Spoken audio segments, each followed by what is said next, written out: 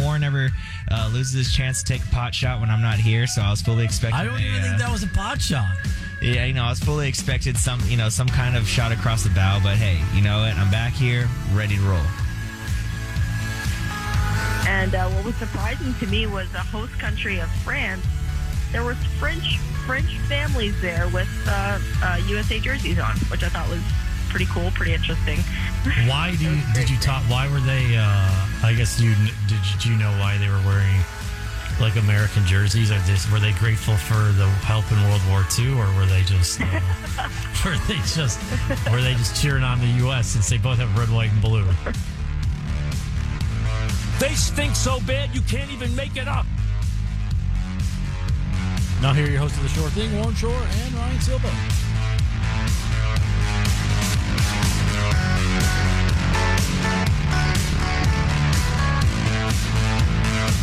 Thanks, everybody, for tuning into another edition of The Shore Thing here on Talk Radio 1190. Good show planned for you tonight. I'm Warren Shore, here as always with Ryan Silva. Obviously, we're going to touch on the Cowboys' 31-21 win against the Washington Redskins. Today, we're going to go around the NFL as Week 2 always is probably the most confusing week in the NFL. We'll maybe touch on some college football, and then I want to wrap up the show with some Rangers talk, little Rangers talk. We haven't talked about baseball. We got some time for that today, so we'll touch on that. And then Ryan's got a question of the week, so that's how the show is going to go today. So, Ryan, how is it going?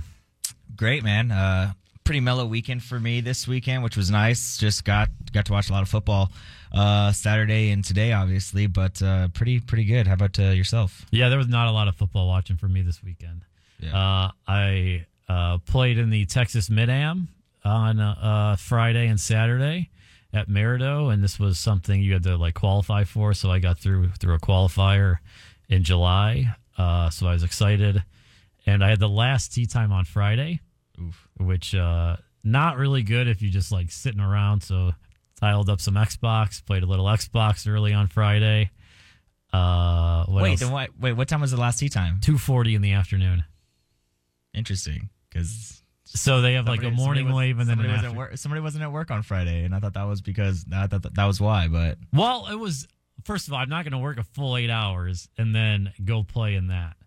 You do that every Tuesday. Yeah, but I'm just messing around with my friends. Okay. I didn't find out until Tuesday I was teeing off until 2:40. Gotcha. So it was I'm going to take the day off because I could have been in the morning from 8 to 10 or 1 to 2:40 were the tee time. So they have you morning or afternoon.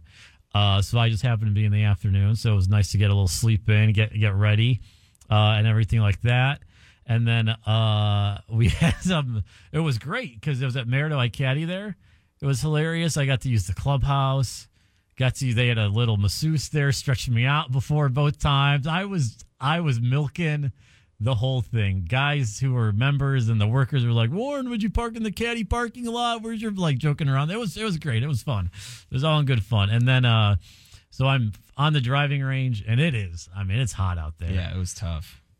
Yeah, it was really warm. And my 5-iron, I got my clubs reshafted about 3 weeks ago. And my 5-iron, the head just flies right off. And this is about 220, 225. You got to be on the tee or it's about 2:15. So I had about 15 minutes, and I was like, oh, everyone. I wish there was video because the look on everyone's face when they saw it, I was like, it was priceless. That's something that was funny to see that. And they're like, you want to go get it? I'm like, yeah, I'm getting it. So everyone stopped firing. Let me go. The club went 50 yards out on the range. So I get a backup 5-iron. And I'm like, all right, we're good to go. Start off okay, playing okay. Then on my 8th hole, my 9-iron flies off. And that's when I almost pulled out the phone on the spot and called PGA. Yeah. I got him done at PGA. I was hot. And it affected me for the next hole. When I was putting, but I was mad. I was so mad. I was even mad after the round. And so 2 clubs go down. And I could have replaced the 9-iron, but whatever. Didn't do it. And then, so I shot 91. Haven't posted a 91 in a long time. Yikes. But there were big scores out there. It was whatever. And then yesterday I shot 78. Was off in the morning. I had like the 25th best round, I think, of the day. I had 125 guys in there. And, got tied for 96, missed the cut. But, yeah, it was fun. The course is ridiculous, so that's what I did this weekend. I used a set from 2000 that I had used from like 2010 to 2017. I had it laying around. So, and then listen to this. So on Friday night, I'm like, I'm not using these clubs tomorrow because I'm fearful that the head's going to fly off whenever. Right. So I get my set ready, and I forgot. I'm looking in my cart. In the cart, we got to take carts. I'm looking because I'm going to go hit a couple balls after I putted like 10 minutes, 15 minutes before my tee time. I don't see my pitching wedge. I left my pitching wedge at home. It was upstairs in my house because I was like just messing around with it up there. Yeah. And I was like, I got no pitching wedge. So I'm going to go today without playing a pitching wedge. It was like always something this weekend with me that snowballs. And I'm usually always prepared. I'll get the golf balls, like everything I do it the night before. But in this case, it was the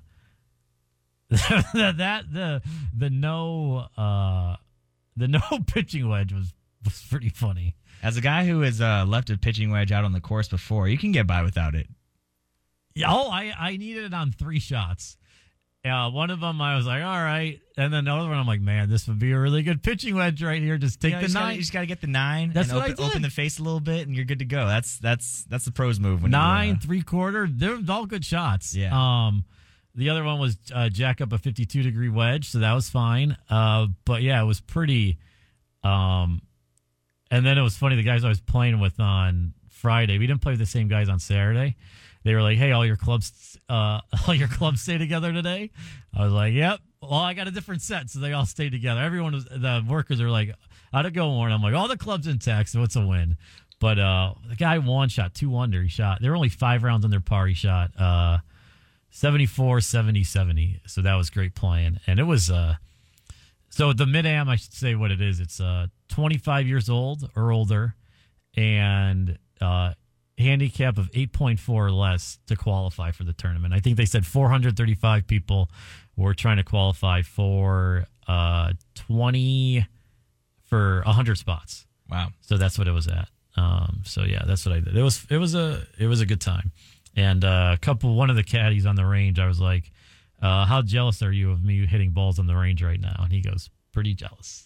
Pretty jealous. So when you guys go on Tuesday, you're not allowed to hit on the range? Only play. We got to walk. Can't take a card on Tuesday. We can't use the range because the range is still open to members. Can't use the putting green. Can't use the short game area they got. We're only allowed to go out there and play. Jeez. So, hey, we'll take it. Yeah. Like, I know it might sound like, oh man, that's pretty strict, but it's a privilege that we're happy to have. And if that's what it is, that's what it has to be. Because other courses, if you're at like Dallas National, you're only allowed to play there once a month, I think. Mm-hmm. So we got it pretty good. We could go out there and play every Tuesday. And then I played today with my dad. And you want to talk about a stripe show? You know, I kind of was tongue-in-cheek about a stripe show 2 weeks ago. Mm-hmm. Man, he was feeling it today. He was feeling. So a lot of golf. I'm golfed out for a little bit.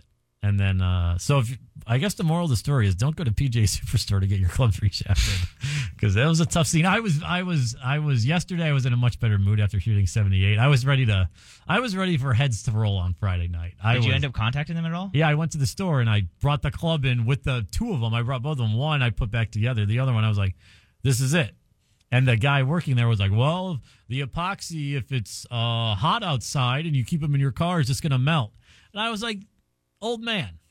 I wanted to say that. I just said, hey, look at this. There's no epoxy on the club. It just don't melt like that. And I was like, I've lived here for 12 years. I've had clubs reshafted before. I've never had this issue of epoxy melting with the heat. The thing. He goes, well, I don't know what to say. And then the two other guys are trying to downplay old man over there that was like, oh, this is on you. And I was like, no, guys, this is a bad job. And then I'm taking my full set in to recheck because the 8-iron I looked today, the 8-iron is getting a little loose. Oh. And that is the next one to go. So, it was a tough. At least it was fixable. I've busted. You've seen my 7-iron. I still keep the shaft in my bag just because it's funny. when I blew the head off that, it busted off completely. You know what I mean? Like where you couldn't put it back together. Like and I broke a club swinging twice before. One, the shaft, I don't know what it was, just clean contact or something. The shaft came off. It wasn't like just the head flew and you could put it back together. I've twice before broke one. Yeah. But yeah, this was, and I was playing in the Texas Mid-Am, and I made a quad on the hole because of this one. 2 lost balls. And the guy just looked at me. He looked up, didn't even say anything, and went back down to finding my receipt or whatever. And I was just like, yeah, I want that shame. I'm sorry. I was going to be like, you costed me making the cut, because I knew I wouldn't 4-putted the next hole or whatever after I missed a couple ones. But it was funny. All right, we can come back here on the Short Thing Talk Radio 1190. We'll get into the Cowboys game as they beat the Redskins. So that's coming up next here on the show.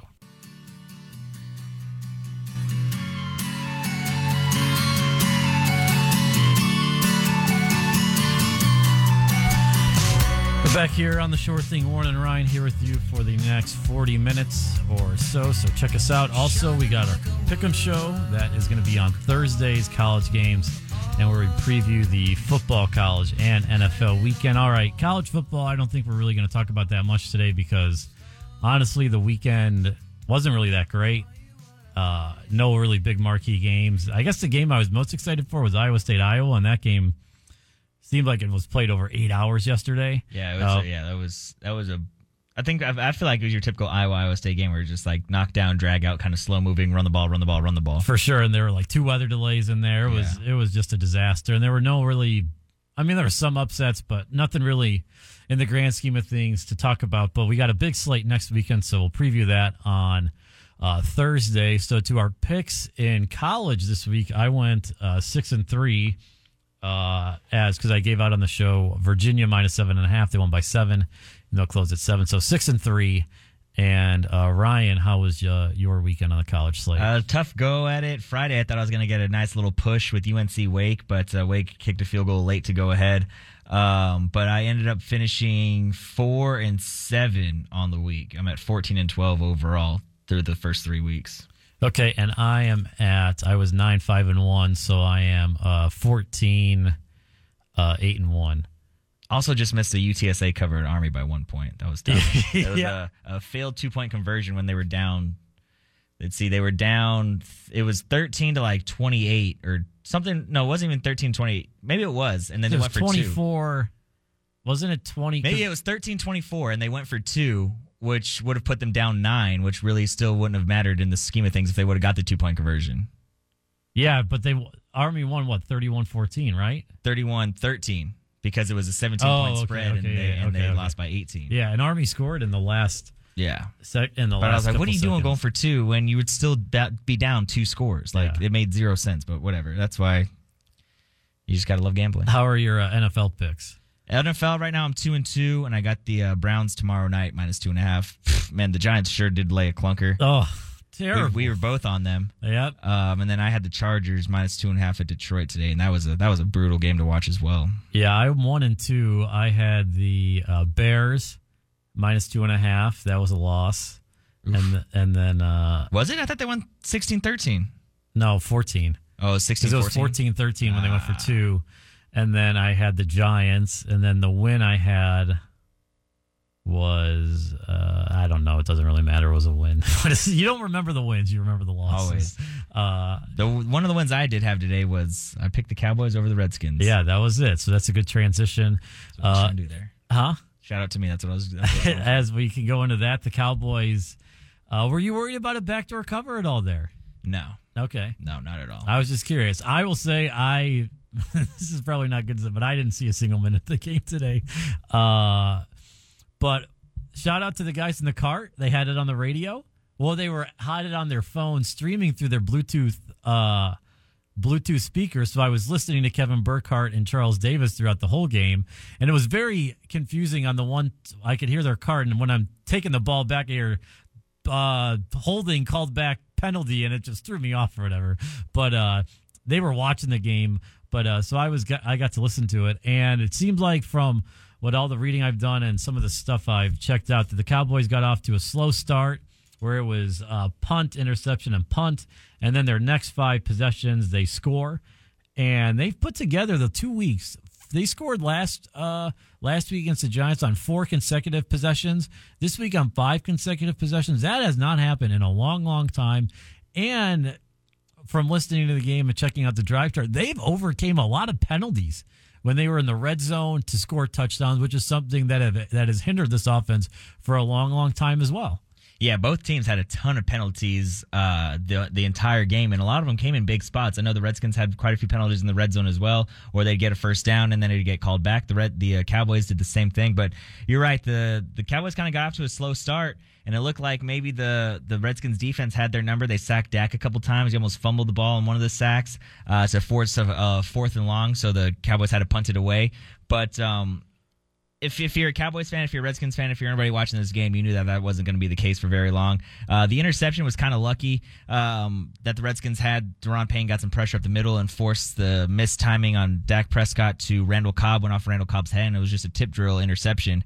But after that, I mean, the Redskins weren't moving the ball on the ground at all. The Cowboys' front seven was playing really well. Leighton Vander Esch is a freak. That guy still, I mean, he can cover ground for that size. It's just unreal.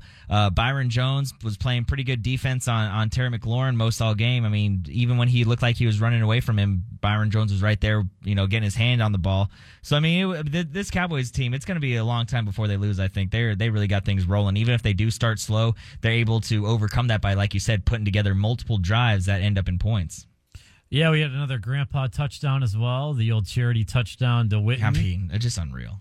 Is it going to happen every week? It might. I think if they get within like 5 to 7 yards, Jason Garrett's going to go up to Kelmore and be like, just draw something up for Whitten. Just draw some up for him. And last week, did you know how many snaps he played last week? He played 45 snaps last week. Wow. And they said he was only coming in to play 20, 25 a game. I don't know if the snap counts I haven't seen what the snap counts have been this week, but that's a lot of snaps for him to be playing. I at least I feel like, and especially if they're only going to give him the charity touchdown. But Devin Smith seems like he had a nice game, nice touchdown catch, 51 he just yarder. Absolutely blew by. Well, it's the same. The Redskins give up this play every single time. It's Josh Norman 1-on-1, and he's got safety help underneath. But then the offense will send another wide receiver underneath. And whoever's playing safety on that side always bites on the underneath safety and leaves Josh Norman 1-on-1. And he's not a speed guy, so they run away from it. It's the same exact play that Deshaun Jackson scored on them last week. And there was one other. Oh, it was last year when we played San Diego. Tyrell Williams scored on the same play. That's like the Redskins. You would think an NFL team would be able to make an adjustment to a play like that. But, yeah, I mean, it was a great play, great throw, great catch by Devin Smith. But it was also a huge breakdown in defense by the Redskins yet again.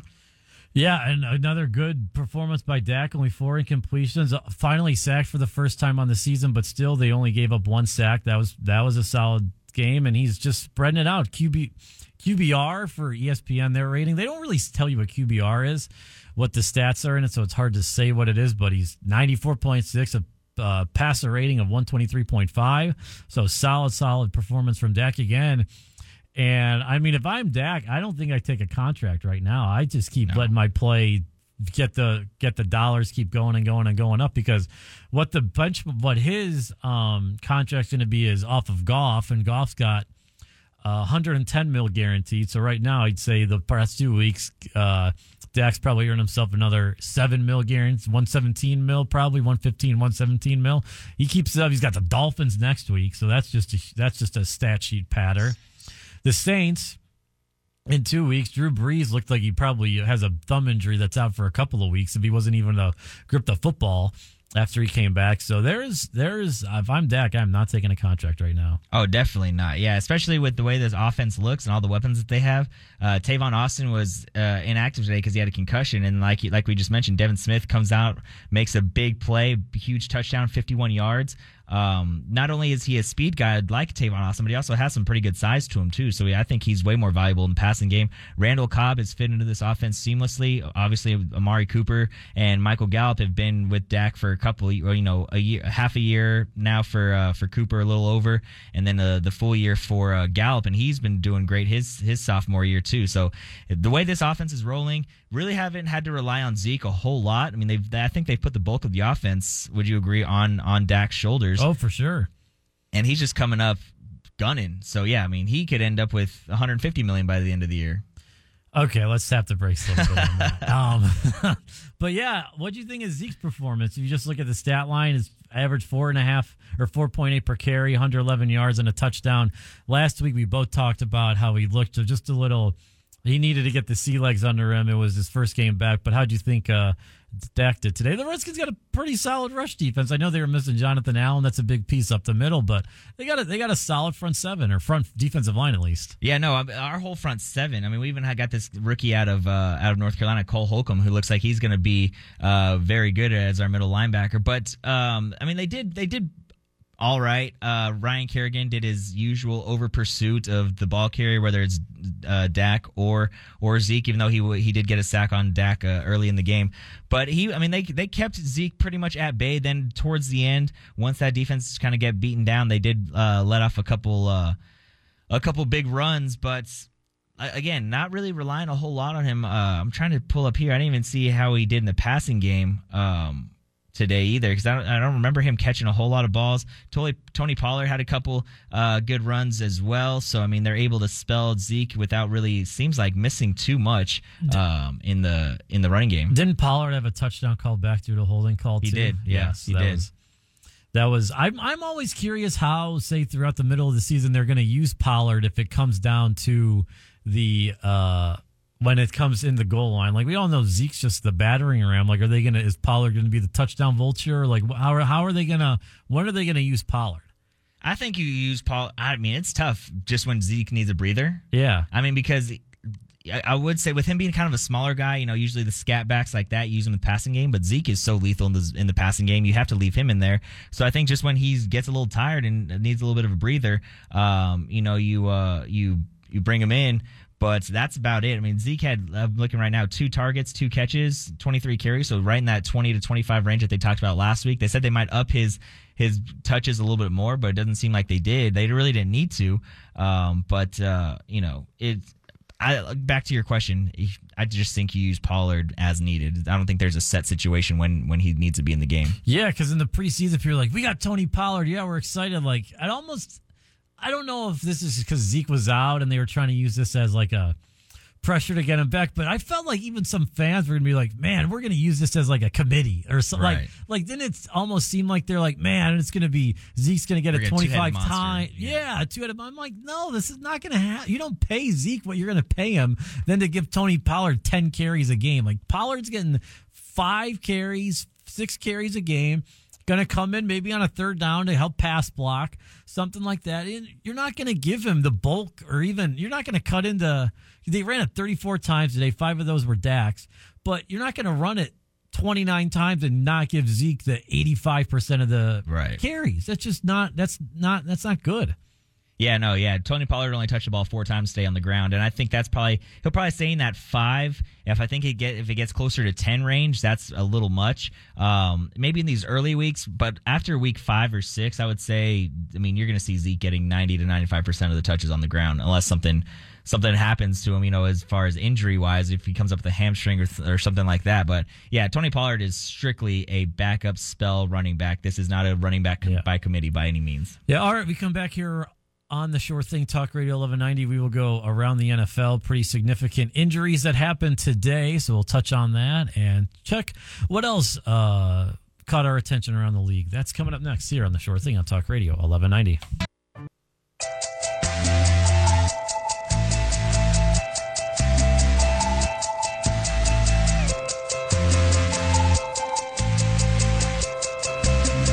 Morning, Ryan here with you on the Sure Thing, Talk Radio 1190. Check us out on Apple Podcasts and wherever else you may listen to your podcast at. That is the Sure Thing. We'll be back on Thursday. That is on our RSS feed for our Pick'em show. So always be sure to check us out there. We're here on Talk Radio 1190 every Sunday night from 7 to 8 p.m. All right, early lines before we go around the NFL for next week. We were talking about the Cowboys win over the Redskins, and we said the first 3 games are must-win, obviously, with the soft schedule. Couldn't have asked for a better schedule, really, but they play Miami next week. Did you see the opening line for that? No. Do you have what is your guess? 17.5? 20.5. Wow. And the Patriots are minus 17.5 against the Jets. Really? Yeah. Wow, I think that's a big number, even with Marcus Simeon in there. You mean Trevor Simeon. Marcus Simeon. The shortstop for the A's, yes, I know. No, that's fine. Look. Look, we've long established on this show that names are not my forte. But, I mean, look, I think there has to be credit where credit is due sometimes that Marcus Simeon getting brought up the shortstop of the A's. That's a man that knows his baseball. So you got to look at it as you can look at it as, he missed another name. But also, I think some credit is due of like, hey, guy knows who the shortstop of the A's is. Yeah, I mean, I try to keep some, professionalism here, and I guess that's my only way is just knowing the, shortstop for the A's. Yeah, so that Trevor Simeon's 13-10 as a backup. Like in the NFL is his record, so he's not terrible. But around the NFL, I would say the biggest news was the biggest game of the weekend. You would say Rams Saints. Yeah, big time.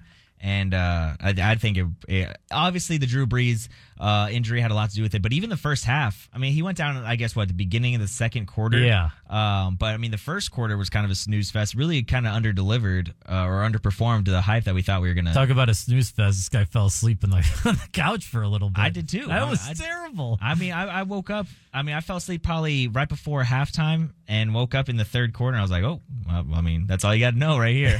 Yeah, I don't know when I went to sleep, fell asleep.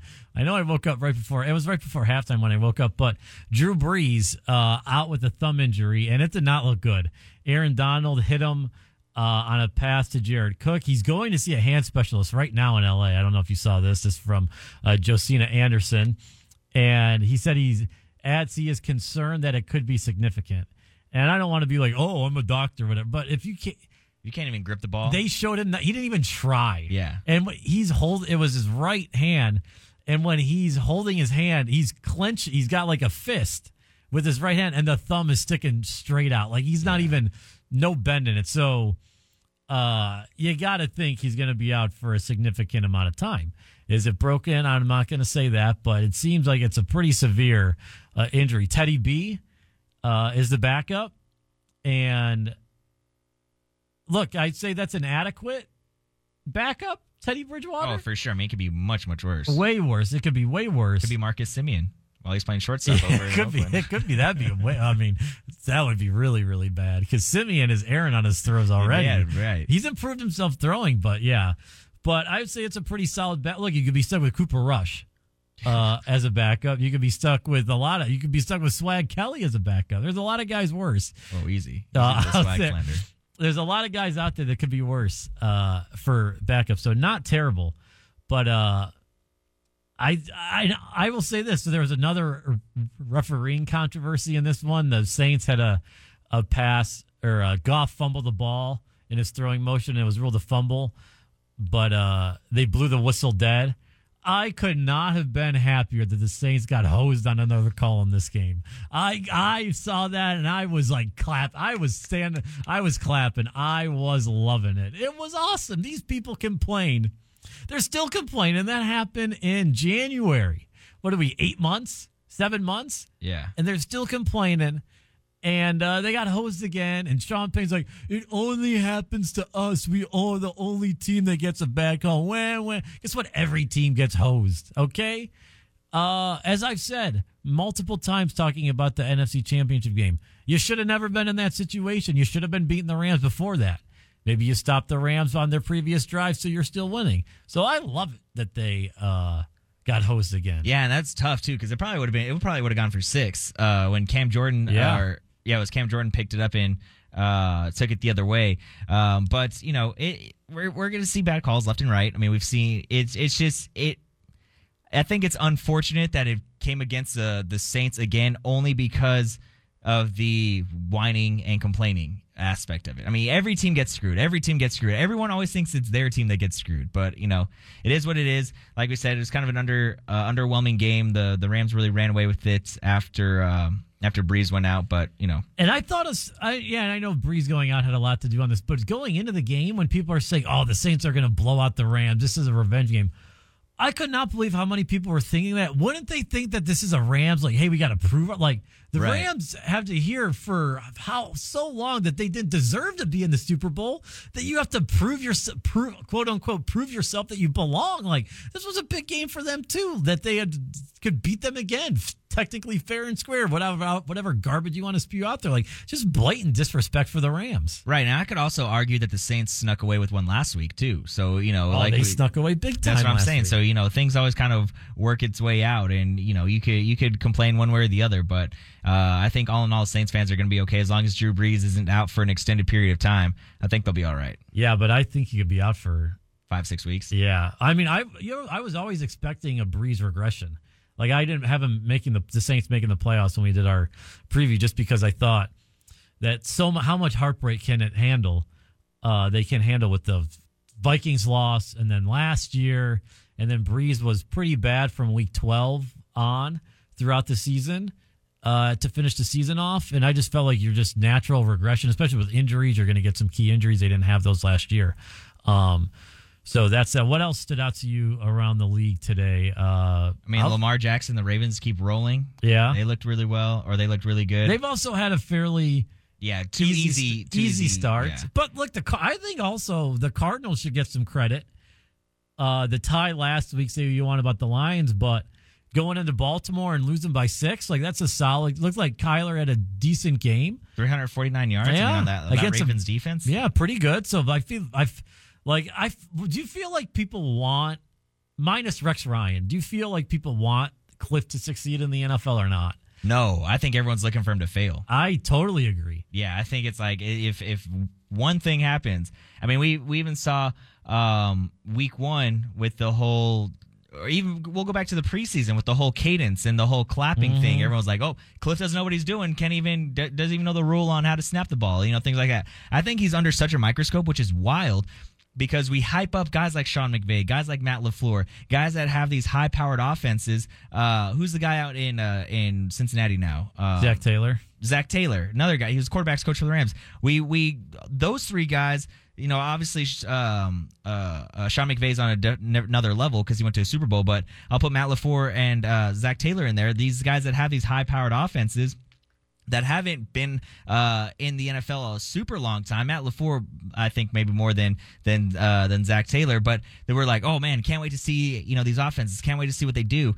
But then when it comes to Cliff Kingsbury, just because he didn't see a whole ton of success, wins losses wise at Texas Tech, and whatever you want to say about the whole USC thing, but anybody in their right mind is going to jump from USC offensive coordinator to a head coach of the NFL. But I feel like him and Kyler Murray, both people are trying to set up to fail, or at least want to see some failure before they see any success. But I think the thing is, you said there is Zach Taylor, Matt LaFleur, Sean McVay, and whoever else of the young guns, they cut their chops in the coaching ranks in the NFL. Yeah. And Cliff, all you hear about Cliff Kingsbury is he only won 6 games, or he got fired from Texas Tech and he never won at Texas Tech, and he had Mahomes and he had Baker and he had Davis Webb and all these quarterbacks out there. He never had any of these guys. That's all. It's never he's a good offensive mind. It's always he had those guys and couldn't win. And it's because he's in college, and I don't think the traditional NFLers want to see a college guy come in and change the game, even though... Kind of like Chip Kelly. Yes.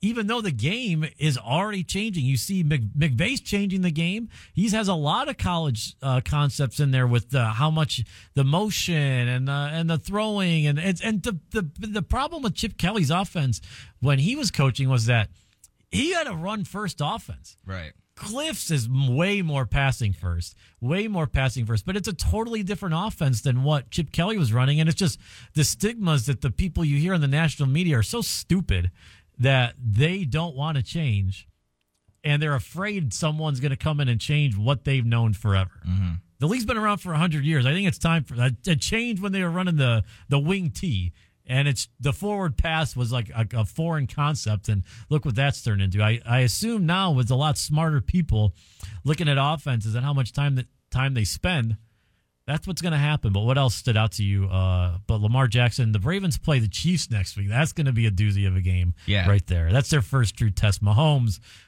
phenomenal again today against the Raiders. The only thing, I don't know if you're going to touch on this, but the other thing the Steelers are in a little bit of trouble. Yeah. Big Ben goes out. Not just because Big Ben goes out, but Juju, they got waxed on Sunday Night Football. Seahawks come in and beat them. But I know I picked them to win the division. But As did I. And you did too. But I always felt like a concern was who their number 2 receiver was going to be.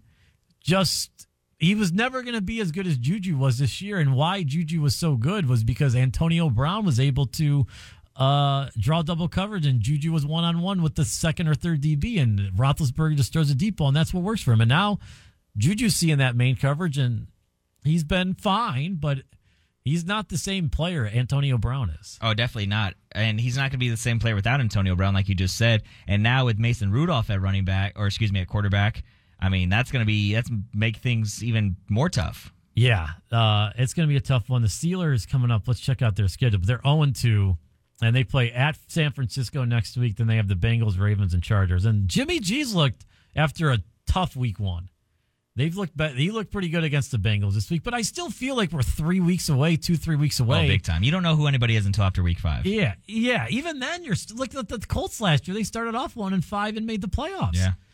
So even then you could see a team go on a run like that. I will say I was disappointed in the Titans today, as we talked about on Thursday's show, the T. Boone Pickens Memorial game with Oklahoma State yesterday. Great cover late. Big time late. I was like, there's no way they're not going to. There was hope from there. That T. Boone willed that into the end zone. And so not this week, but next week, it's another T. Boone death game because it's their first game at home. Ooh. They're on the road this week at Texas. So 2 weeks they're at home. So you got to mark that one down. But the Titans, did you know, is Steve McNair? Steve McNair, yep. That's a tough one. The field and catches on fire.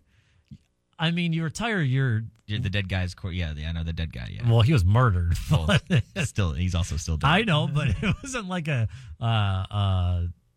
old guy die. Like, I mean, there was tougher scenes, I guess, in his death. But you don't win and you don't cover. That's tough. Big time. I need you, Vrabel. I need your boys ready to fight on this one. Speaking of that game, how about Vinatieri? Word on the Twitter spheres, he's going to hang him up tomorrow. He said Vinatieri missed 3 kicks last week, 2 field goals and an extra point, and then he missed an extra point today. 2 extra points and a field goal. Yeah, so he's missed 5 or 6 kicks in the first 2 weeks, and he said to the media when they asked to talk to him, "I'm not talking to you today, but I'm going to talk to you tomorrow." And on Mondays for the Colts, that's their normal day off, and they usually don't talk to the media. So that's why the Twitter streets are wild speculation. We're going to talk about Antonio Brown scoring a touchdown too? Yeah, we can. I am so, I don't even know what should happen with him. Like, should he play or should he, I'm just so confused on his whole situation. Not with the whole getting accused of sexual assault and all that, but then he gets a new helmet sponsor. I feel like his time in New England is short. Really? I think this is exactly where he wanted to be. This was the plan the whole time. I said this last week or 2 weeks ago, and everyone's already said it's been overstated. Instagram's been quiet since he's been there. His feet are fine. His helmet's great, and everything's going to be cooking. Business is booming in New England. Yeah, no, and I can see that, but I find it hard to believe that he's ready. He was ready to walk away from $30 million guaranteed. I mean, I know he's making $10 million, but I know it comes to a point where you have this much money, it's this much, it doesn't matter. But $10 million guaranteed to $30 million, that's $20 million difference for any guy. That's a ton of money. But, I mean, you're telling me that if he's going to do well in New England, they're not going to re-up with him next year for you never 2 know. or 3 years? You never know. I think they are. I mean, they re-upped with Josh Gordon. Well, they never had to redo his deal. But they had to keep bringing him back. They had to bring him back on a new deal. You know what I mean? No, they don't. He's still on the same contract. Oh, really? He's never got a new contract. Yeah, he's still under the same contract because he hasn't played enough games to accrue years. He's under the same contract. He hasn't had to have a new contract. Did not realize that. I thought they had to. I thought he's re-signed at least once. No, he's never had to re-sign with New England. Oof, never. Wow. So I still think they re-up with them for another 2 or 3 years after this season. Well, I would assume it, depending how well it goes. But I still feel I just feel like there's I just think it's a weird situation there. Don't you? Man, Antonio Brown isn't exactly a normal dude. No, he's not. But I feel like there's always another shoe to drop with him just waiting. And I'm not even saying the sexual assault, like who knows what's going to happen there. Right. But just I feel like there's one. He's really going to continue to show up on time in New England for meetings and stuff. Like, it's just that stuff. Like, I don't feel like they're really going to cut it with him. And I know he's living with Brady allegedly or whatever he's doing, but I'm still a little, I don't know. Look, I mean, it's been stated multiple times that Antonio Brown is an extremely hard worker and how he works his tail off in the offseason and even during the season.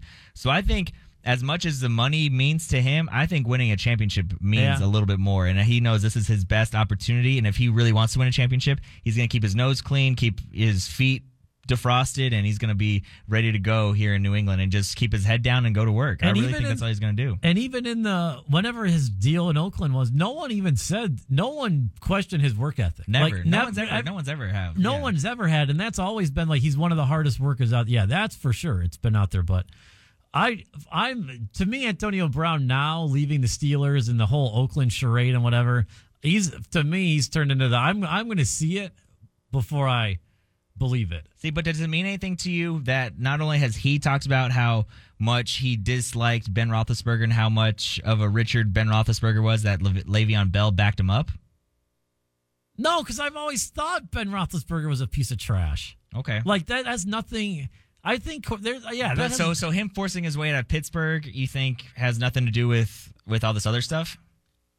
What other stuff do you mean? Like the whole Oakland shenanigans and just kind of what we've seen up to this point of Antonio Brown. Like, do you think him forcing his way out of Pittsburgh has more to say about him, or just says that, hey, look, he was kind of fed up in that situation, well, so I think he it has wanted to say out. About both. Yeah, because they were still winning. Right. Like, it was a winning they weren't losing. Like, but they weren't ever going to get past. I don't think they were ever going to get over that hump. Especially once Le'Veon left, I think that's when he realized, look, I got to get out of here. For sure, but they were still winning there. It was a winning situation. Yeah. And you never hear anything. It's always, oh, look how good the Steelers culture is, all that. Like, that's what the Steelers, they pride themselves on and stuff. Even though if you can, that's what they pride themselves on, such a great culture. And he wanted out of that. So you're like, okay, then he's going to go to the Raiders.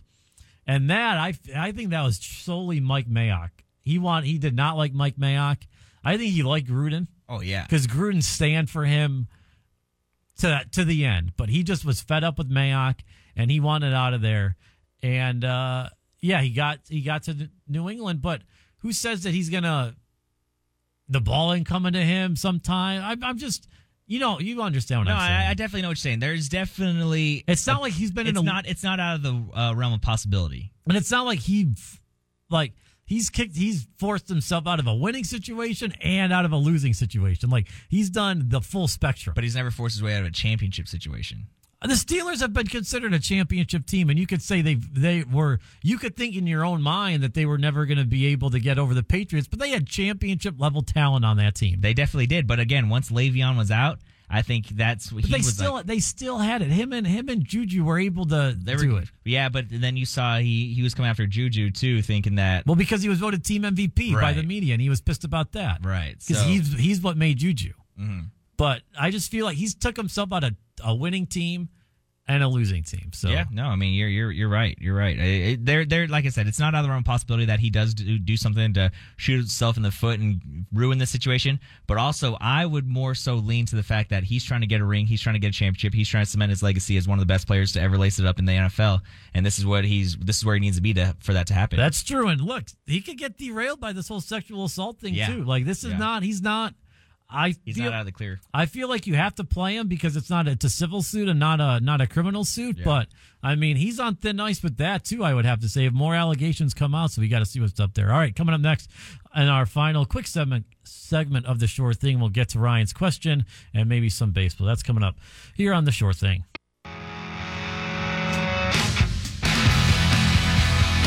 Only a couple minutes left with us here on the Short Thing Talk Radio 1190. Ryan, I got a quick question for you before you get to your question. Do the Rangers finish above 500 on the season? Right now they're sitting 74-77, just got swept by the A's, won 6 out of their last 10.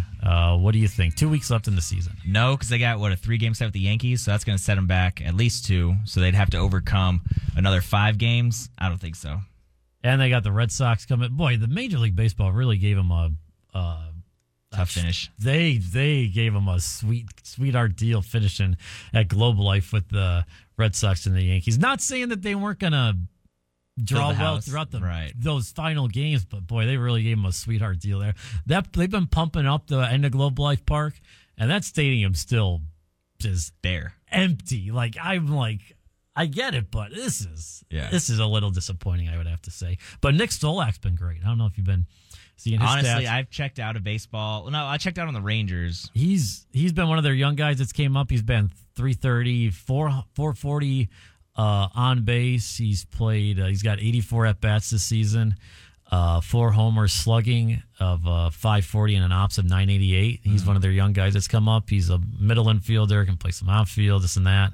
He's been really, really solid. A nice bright spot for them so far. Yeah, that's good. I mean, any young help that they can get coming up in the pipeline, I think is going to be huge for the Rangers moving forward. Yes, and he was in the trade they got from the Rays for Pete Fairbanks, so they won that deal. All right, so wrapping up the show, what do you got for us this week? All right, so obviously Redskins Cowboys week, and we were talking earlier this week, and there's one thing you always hear as a Redskins fan from your Cowboys fans: Redskins Cowboys games are always close.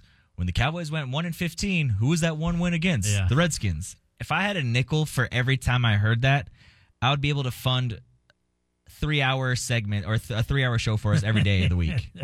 Like, it is just ridiculous. So my question to you is, if there is one event or one play or one game that you can go back and reverse, or you can only pick one, and the outcome is opposite. So the Indians, like, if they lose that game 7 against the Cubs, you can reverse that's clearly it. That's it. Oh yes. Okay, that's what I figured that was it. I figured that was it. I didn't know if maybe there was a Cavs. The Cavs. No. That is clearly it. We got hosed by a rain delay that lasted 10 minutes, and that tarp should have never been on the field. That rained harder in games this year I've seen than that World Series. That is clearly it. See those Cub fans cry out of there. Oh my God, that's not. You didn't even need to finish it. That is clearly it. I figured, but it's fine. It's good, but I'm never get over that garbage. Never get over. We got just Aroldis Chapman crying. That just adds to the whole thing. All right. No, clearly that. That's what is your? Oh, I'll say if the Cavs had lost Game 7 against the Warriors, then on top of that, that would be a real tough one to decide which one would be. But with the Cavs winning, the Cubs is no doubt. Mine is the 2001 World Series Game 7, Luis Gonzalez walk-off. The fact with the 18th 18-year anniversary of 9/11, the fact that the Yankees lost the World Series in 2001 is like tough. And Boston, didn't the Red Sox win it after the Boston bombings of the marathon? 2011. Was that when it was 7 years ago? I think so. I feel like the Red Sox won it after the Boston because bombing. they had the whole Boston strong thing. Houston won it after the hurricane. There's a trend of teams winning titles when tragedy strikes the city. And the fact that the Yankees couldn't pull it out in that one is that's one you're just like, how did that not happen? Just off the greatest closer in baseball history. You know who else he blew a save against in 1997? Sandy Alomar, rocket one to right center field. Yeah. Joe Buck said that's the loudest stadium he's ever heard. Until, I don't know, he said that a couple of years ago, which just had to bring that up for you there. 2013 was the Boston Marathon. And I think the Red Sox won it that year. I think so, too. So that's tragedy strikes there. All right. So we'll talk to you guys next week after the Cowboys. Do they cover against the Dolphins? We'll have to see. And we'll talk to you on Thursday. Check our RSS feed out. That is The Short Thing. All right. Talk to you guys next week.